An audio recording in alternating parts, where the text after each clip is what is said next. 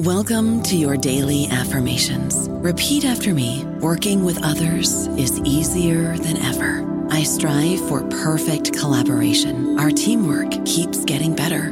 Yeah, affirmations are great, but Monday.com can really get you the teamwork you desire. Work together easily and share files, updates, data, and just about anything you want all in one platform.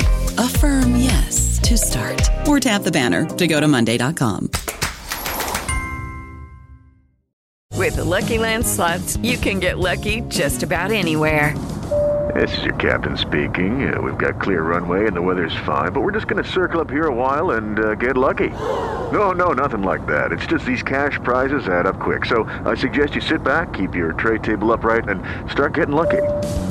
Play for free at LuckyLandSlots.com. Are you feeling lucky? No purchase necessary. Void where prohibited by law. 18+ terms and conditions apply. See website for details. Hello, everybody. This is Marshall Poe. I'm the editor of the New Books Network, and I'd like to tell you that we have a new and improved website. It has 2 new features that we think you'll love. One of them is a vastly improved search engine, so that when you type in keywords, you'll get a bunch of episodes really quick. The other is the ability to create a listener account. And in that listener account, you can save episodes for later listening. So you can create a kind of listening list. We think these features are neat and we think you'll enjoy them. Please visit the site today. Welcome to the New Books Network. Welcome back to the New Books in Indian Religions podcast, a podcast channel here on the New Books Network. I'm your host, Dr. Rush Balkar, and more importantly, I have the pleasure today of welcoming Dr. J. Barton Scott to the podcast. He is an associate professor at the University of Toronto. He's appointed both to the Department of Historical Studies at UTM, as well as the Department for the Study of Religion at the St. George campus. If that's TMI about University of Toronto, it's just my alma mater, so I feel the need to say these things. Anyhow, we'll be speaking about a brand new University of Chicago Press publication, Slandering the Sacred, Blasphemy, Law and Religion, and Religious Affect in Colonial India. Bart, welcome to the podcast. Thanks for having me here, Raj. And I would add, it's in addition to being University of Chicago, the book is also out like last week with Permanent Black in Delhi with a slightly different subtitle, Blasphemy, Law, and the Shaping of Indian Secularism. Fantastic, which means it will reach a larger audience, which means there'll be even more people interested in what we're about to discuss. That's fantastic. And unlike the vast majority of my guests, we have had the pleasure, at least on my part, of meeting in person. But ironically, although I presented at you had asked some alumni to come back and talk about their interesting careers beyond the professoriate. Although I presented at a presentation a couple of weeks ago or last month in Toronto, it was actually on Zoom. But thank you very much for the invite. That was good fun. Thank you. It was a great panel. Yeah, I loved hearing everybody's stories, and Zoom allowed us to bring in people who wouldn't have been able to bring in otherwise. Absolutely.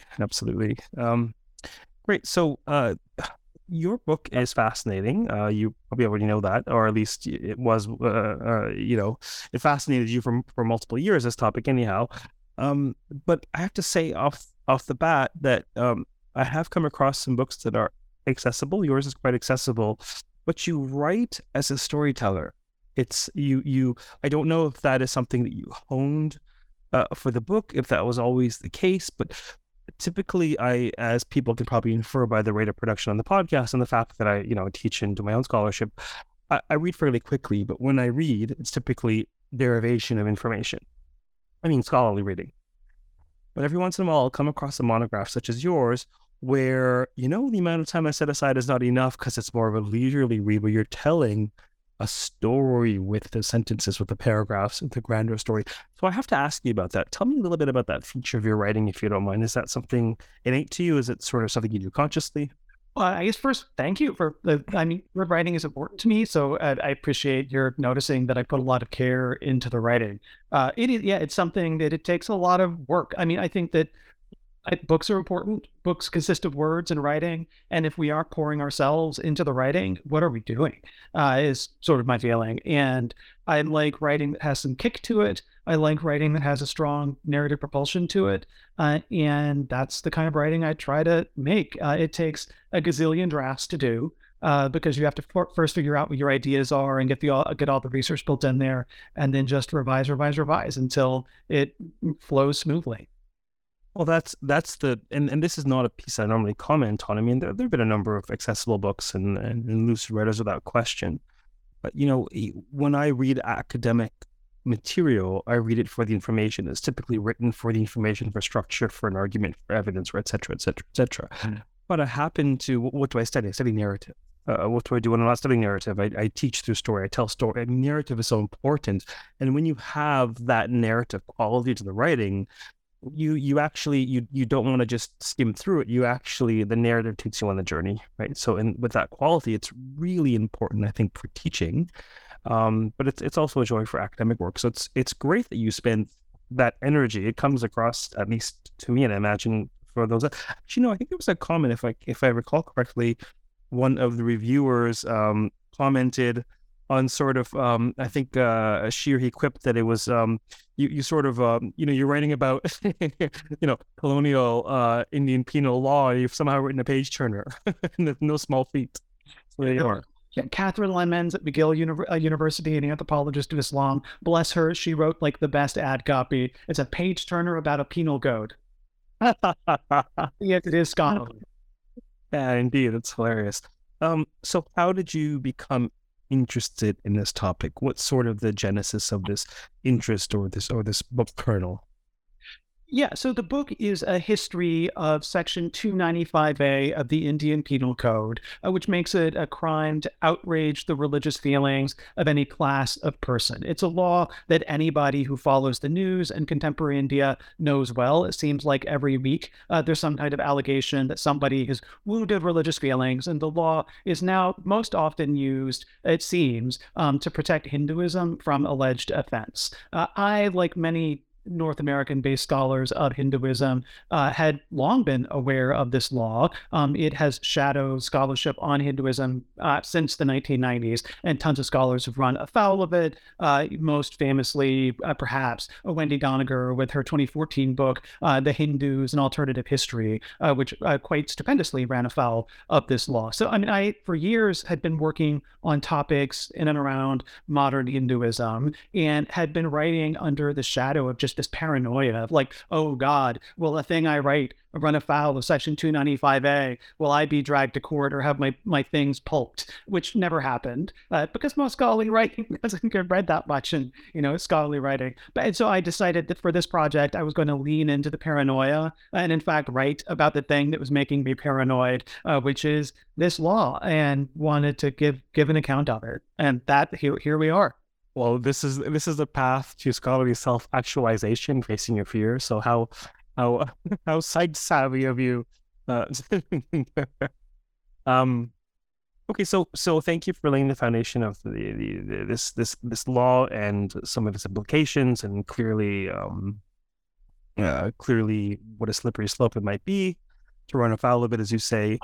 What would you say? What would you hope would be the primary overarching takeaway or subset of takeaways for this book? What does this book hope to accomplish or show, demonstrate?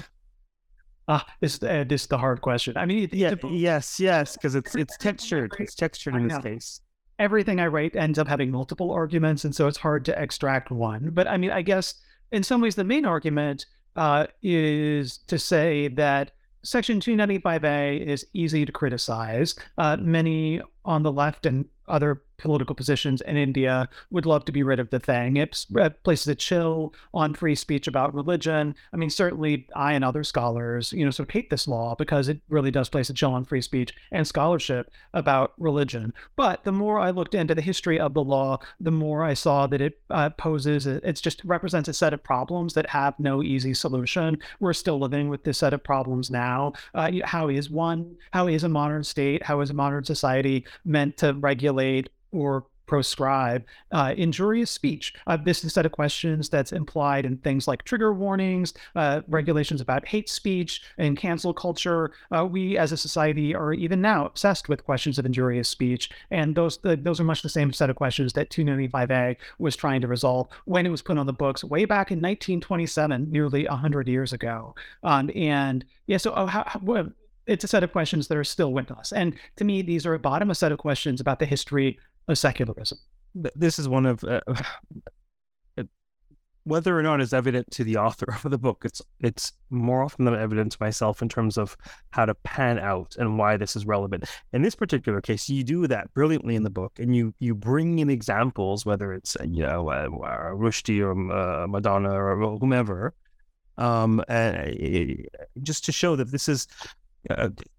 It's important to understand the particular sociocultural contours of a phenomenon that's being studied, but then it's not such that humans aren't humans on some level, and problems aren't pervasive cross-culturally, and this may be a variation or an iteration or an exemplification or a corollary at very least of something that is experienced currently or in your particular culture.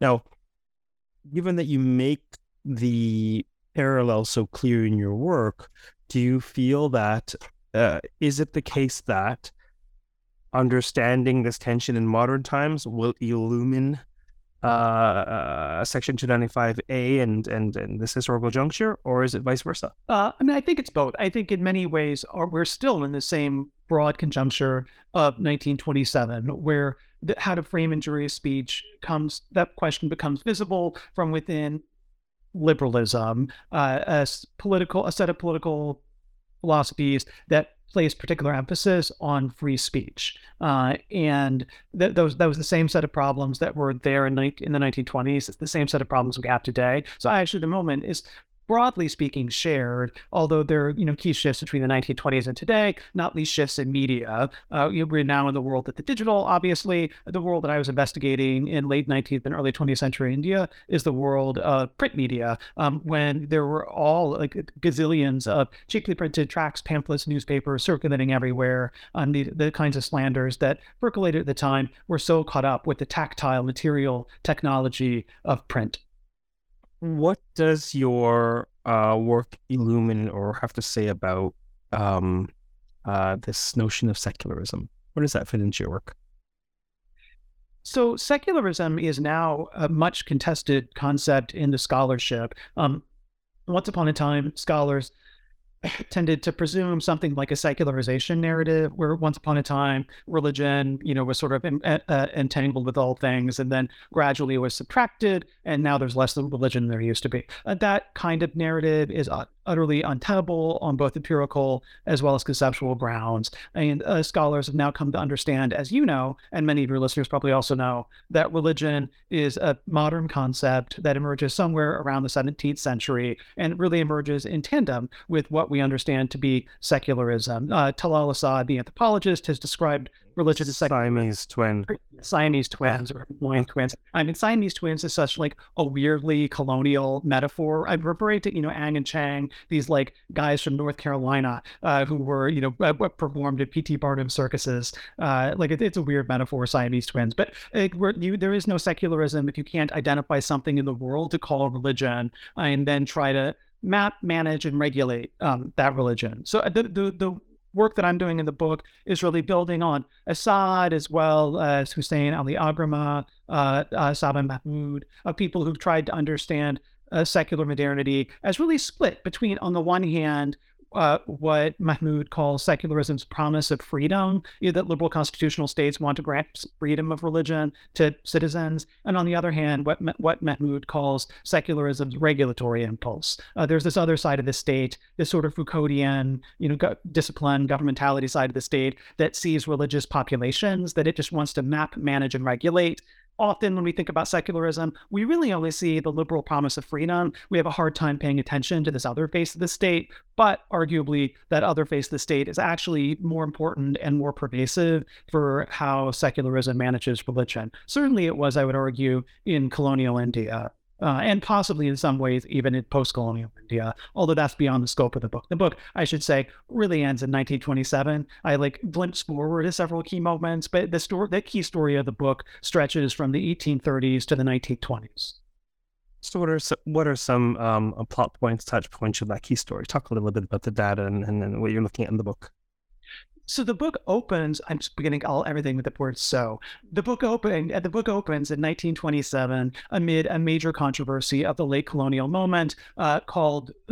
Alternately, the Rajpal affair or the Rangila Rasool affair. There was a guy named Rajpal who owned a press in Lahore that published a tract called the Rangila Rasool, which could be literally translated as the colorful prophet, but the word colorful in this case has a strong undertone of sexual impropriety. I tend to just translate it as the merry prophet. It was a tract making fun of the Prophet Muhammad's multiple marriages and the sex life of the prophet. It was a tract that feels calibrated to produce offense, and indeed did produce offense amid the Lahore public, who mobilized to try to get the tract banned under existing sections of the Indian Penal Code, but couldn't. Ultimately, this led to the creation of a new section of the code, 295A, in 1927. So I open amid this controversy, trace its eddos and crannies, and then do a cut back to the 1830s when the Indian Penal Code was first drafted by a man named Thomas Babington Macaulay, this arch colonial ideologue of the 1830s moment. And then I follow the code through, and in particular its regulation of religion, through the late 19th century, along the way picking up the history of the Arya Samaj, the Hindu Reform Society that ultimately in the 1920s would be behind the publication of the Rangila Rasool. So the book as a whole is trying to tell the story of legal secularism, the Indian Penal Code, as alongside of and is utterly entangled with the history of modern religion, in this case, the Arya Samaj, and its tracts and pamphlets. So during this journey, this intellectual learning, writing, research journey of yours, did anything surprise you about your findings or what you found yourself writing? Was it a case of sort of finding more evidence for what was suspected to be the case? Were there certain curveballs in this process for you? Anything remarkable in the literal sense for you in terms of what you were researching? There were so many things along the way. It's difficult to pick just one or two. I would say that one of the major adjustments I had to make relatively early on was in how I describe and think about Section 295A. This is often called a blasphemy law, even in the 1920s, when the bill proposing it was called the Blasphemy Bill. But it's precisely not a blasphemy law. It's a law that was going out of its way in its moment to secularize the history of blasphemy in British common law traditions. I had not realized how late blasphemy remained a crime in the UK. That the last man jailed for blasphemy in Britain was in 1921, the ironically named John Gott, G-O-T-T, God in German. And the last man convicted of blasphemy in the UK was in 1977, Dennis Lemon, what was known as the Gay News case. And blasphemy remained a criminal offense in the UK until 2008. In the late 80s, early 90s, after the Rushdie affair, there was an effort to broaden blasphemy law in the UK to include other religions like Islam, which failed. That the House of Lords doubled down and said, no, we protect only Anglican Christianity, the Church of England, that's it. So one of the major sort of surprises, and of course this is not at all surprising at many levels, was that, India was at the forefront of the development of British secularism. The British were always more secular in the colonies than they were at home, and maybe especially in India, which they understood as a religiously plural space, and a space that needed to be managed in terms of religion. So the British Empire was devising new means of regulating religion in India that it would then import back to Britain. And so that's the specifics of this story were new and surprising to me, but that background condition, the British secularism, Western secularism was invented in the colonies, was not new to me. We know this already from the work of many other scholars. I don't know about you, but I'm very busy and I don't have a lot of time to cook. That's why I subscribe to Factor. Eating better is easy with Factor's delicious, ready-to-eat meals. Every fresh, never frozen meal is chef-crafted, dietitian approved, and ready to go in just 2 minutes. You'll have over 35 different options to choose from every week, including Calorie Smart, Protein Plus, and Keto. These are 2-minute meals. Factor meals are ready to eat and heat, so there's no prepping, cooking, or cleanup needed. They're flexible for your schedule, Get as much or as little as you need by choosing your meals every week. Factor is the perfect solution if you're looking for fast, premium options with no cooking required. Sign up and save. We've done the math, and this is important. Factor is less expensive than takeout, and every meal is dietitian approved to be nutritious and delicious. Head to factormeals.com/NBN50 and use code NBN50 to get 50% off. That's code NBN50 at factormeals.com/NBN50 to get 50% off. Perhaps comment on some of the examples used in the book, whatever comes to mind, in terms of, where do we see continuities in our times? For those who are listening who haven't read the book, who may very well decide to read the book, could you flesh out why this isn't a particularly colonial Indic problem in terms of what's happening at present? So I think the question is, what's specifically colonial about this? No. The question is, you make a number of references in the book, but for those listening, why is this not just an historical South Asian problem? Where do we see this bubbling up? What are parallels that are occurring in our times, and how do they map on to Section 295A, or perhaps even how do they contrast there too? Sure. I guess maybe there are two ways to answer that question. One is in terms of the cultural politics of contemporary India, and two is in terms of the broader sort of theoretical horizon of the book. I mean, in India at present, as well, I would add, as in Pakistan, although in somewhat different form, the Pakistan Penal Code is the direct derivation of the Indian Penal Code, and the laws in the Pakistan Penal Code that specifically prohibit blasphemies against the Prophet Muhammad and other entities within Islam were added in the 1980s, but very much modeled on Thomas Macaulay's Penal Code. So they're this weird hybrid of British colonial law and Islamic law.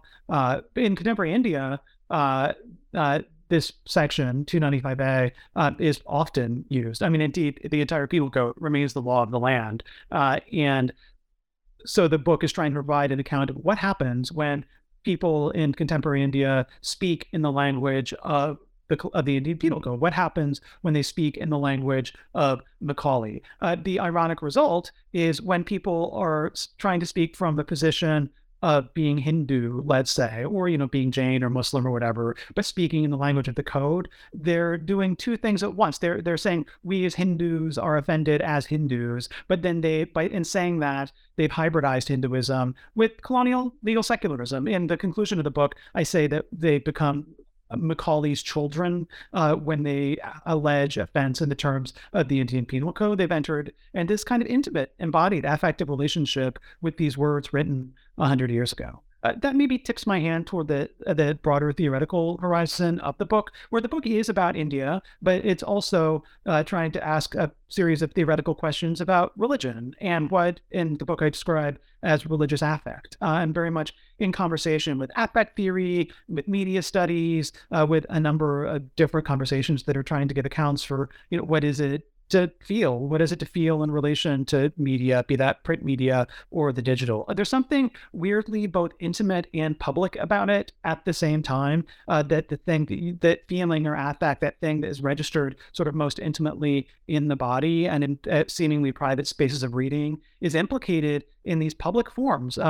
Like reading of tracts and pamphlets and newspapers, like reading Twitter. What happens in these spaces is intimate and public at the same time. And so the book is trying to provide one set of theoretical vocabularies or narrative techniques for describing that kind of public intimacy. Well, we're certainly well within the age of public outrage, manufactured or otherwise. So there are some fascinating parallels that one might be tempted to draw from your case studies and what's happening at present. You actually preempted this in your last response, but what subfields does your book is your book in conversation with, or otherwise put, what sorts of interests or scholars might your book pertain to? Yeah, I mean, that's a great question. It's a book that I am hoping garners a number of different kinds of scholarly audiences. So it should certainly appeal to scholars of South Asian religions, many already very aware of 295A. It should certainly appeal to historians of modern South Asia, as well as to anthropologists interested in public culture of modern South Asia. More broadly, it should appeal to scholars interested in secularism in a number of historical contexts. It should appeal to scholars interested in religious affect and religious feelings, emotion discourses in religion. And I think it should appeal to people interested in histories of print media. And that's just trying to, I'm trying to hook it to theoretical conversations that really open it out and show the relevance of the study of South Asia to people working in other kinds of geographic contexts. Let's just say, how do I put this? Let's just say you had a magic wand. Just for kicks, magic wand or something crazy, a genie bottle. Oof. What do you think? How do you think? I realize you're a case sample of one, and you have a particular vocation and outlook. But what do you think? How do I phrase this? What might you like to see change about the landscape with respect to this law or this situation? So that, I would say, is the policy question that I punted in writing the book, and that is ultimately out of respect for lawyers and policymakers, to decide what policy should be or what laws should be is ultimately a different task than the task of historical and critical scholarship. My job is to provide an account of the history of the law, is to provide a genealogy of the law, is to observe its effects and its limits, and not ultimately to propose, say, a shift in law. And that's just a different skill set, and I respect the people who do that too much to presume. In terms of shifts that might happen in discourse around this law, I think people, when they critique this law, are often unaware of the kinds of histories that their critiques participate in. I came to suspect in writing the book that sometimes contemporary Indian left critiques of 295A, when they describe it as a blasphemy law, and they're like, oh, we as India are secular, we should not have a blasphemy law. I was like, you sort of read these and you're like, wait a minute, there is a really prominent blasphemy law in South Asia that gets talked about a lot, the Pakistan Penal Code. I mean, when the Indian left is sort of disavowing 295A and calling it a blasphemy law, when it's precisely not a blasphemy law, it's like a proto-hate speech law. Is there like an implicit sort of, we're not Pakistan in that kind of critique of the law? I think it's just very easy, and thus perhaps an implicit Islamophobia and that kind of secular left critique of 295A. I just think it's so easy when we talk about religion and when we try to espouse positions that we understand as secular to put our foot in it in all kinds of ways, that the history of secularism is complex. Its politics are not always as savory or as clean-cut as we want them to be. And those of us who position ourselves personally within secularism need to do a much better job of understanding the complexity of what secularism is and has been as a cultural form and a political form. And perhaps paying a bit of attention to the Siamese twin to which it is attached. Absolutely. Is this clearly passionate about this topic? And is this work that you're continuing? You mean, what are you working on now, if anything, related to this work? Why otherwise?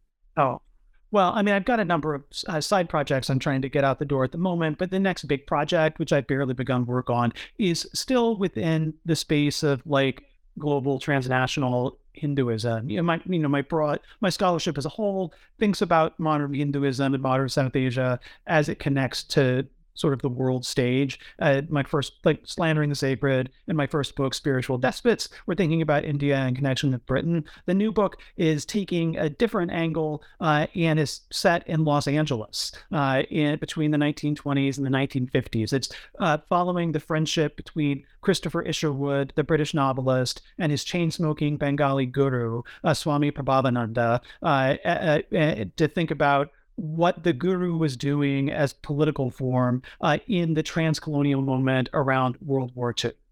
There needs to be at least some sort of Netflix docuseries on this chain-smoking guru. But anyhow, that sounds like fascinating work. Is there anything else about Slandering the Sacred that you hope we touch on and you'd like to say when we close? No, it's been a great conversation. Thank you so much for your time. My pleasure. Thank you for yours. Thanks for being on the podcast. Of course. For those listening, we have been speaking with Dr. J. Barton Scott of the University of Toronto on a brand new publication called Slandering the Sacred, Blasphemy Law, and Religious Affect in Colonial India. Keep well, keep listening, keep reading, and keep contemplating the inextricability between the sacred and the profane. Take care.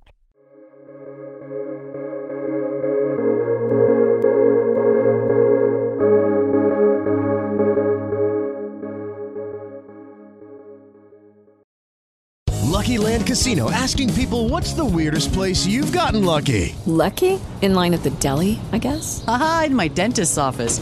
More than once, actually. Do I have to say? Yes, you do. In the car before my kids' PTA meeting. Really? Yes. Excuse me, what's the weirdest place you've gotten lucky? I never win and tell. Well, there you have it. You can get lucky anywhere, playing at LuckyLandSlots.com. Play for free right now. Are you feeling lucky? No purchase necessary. Void where prohibited by law. 18+. Terms and conditions apply. See website for details.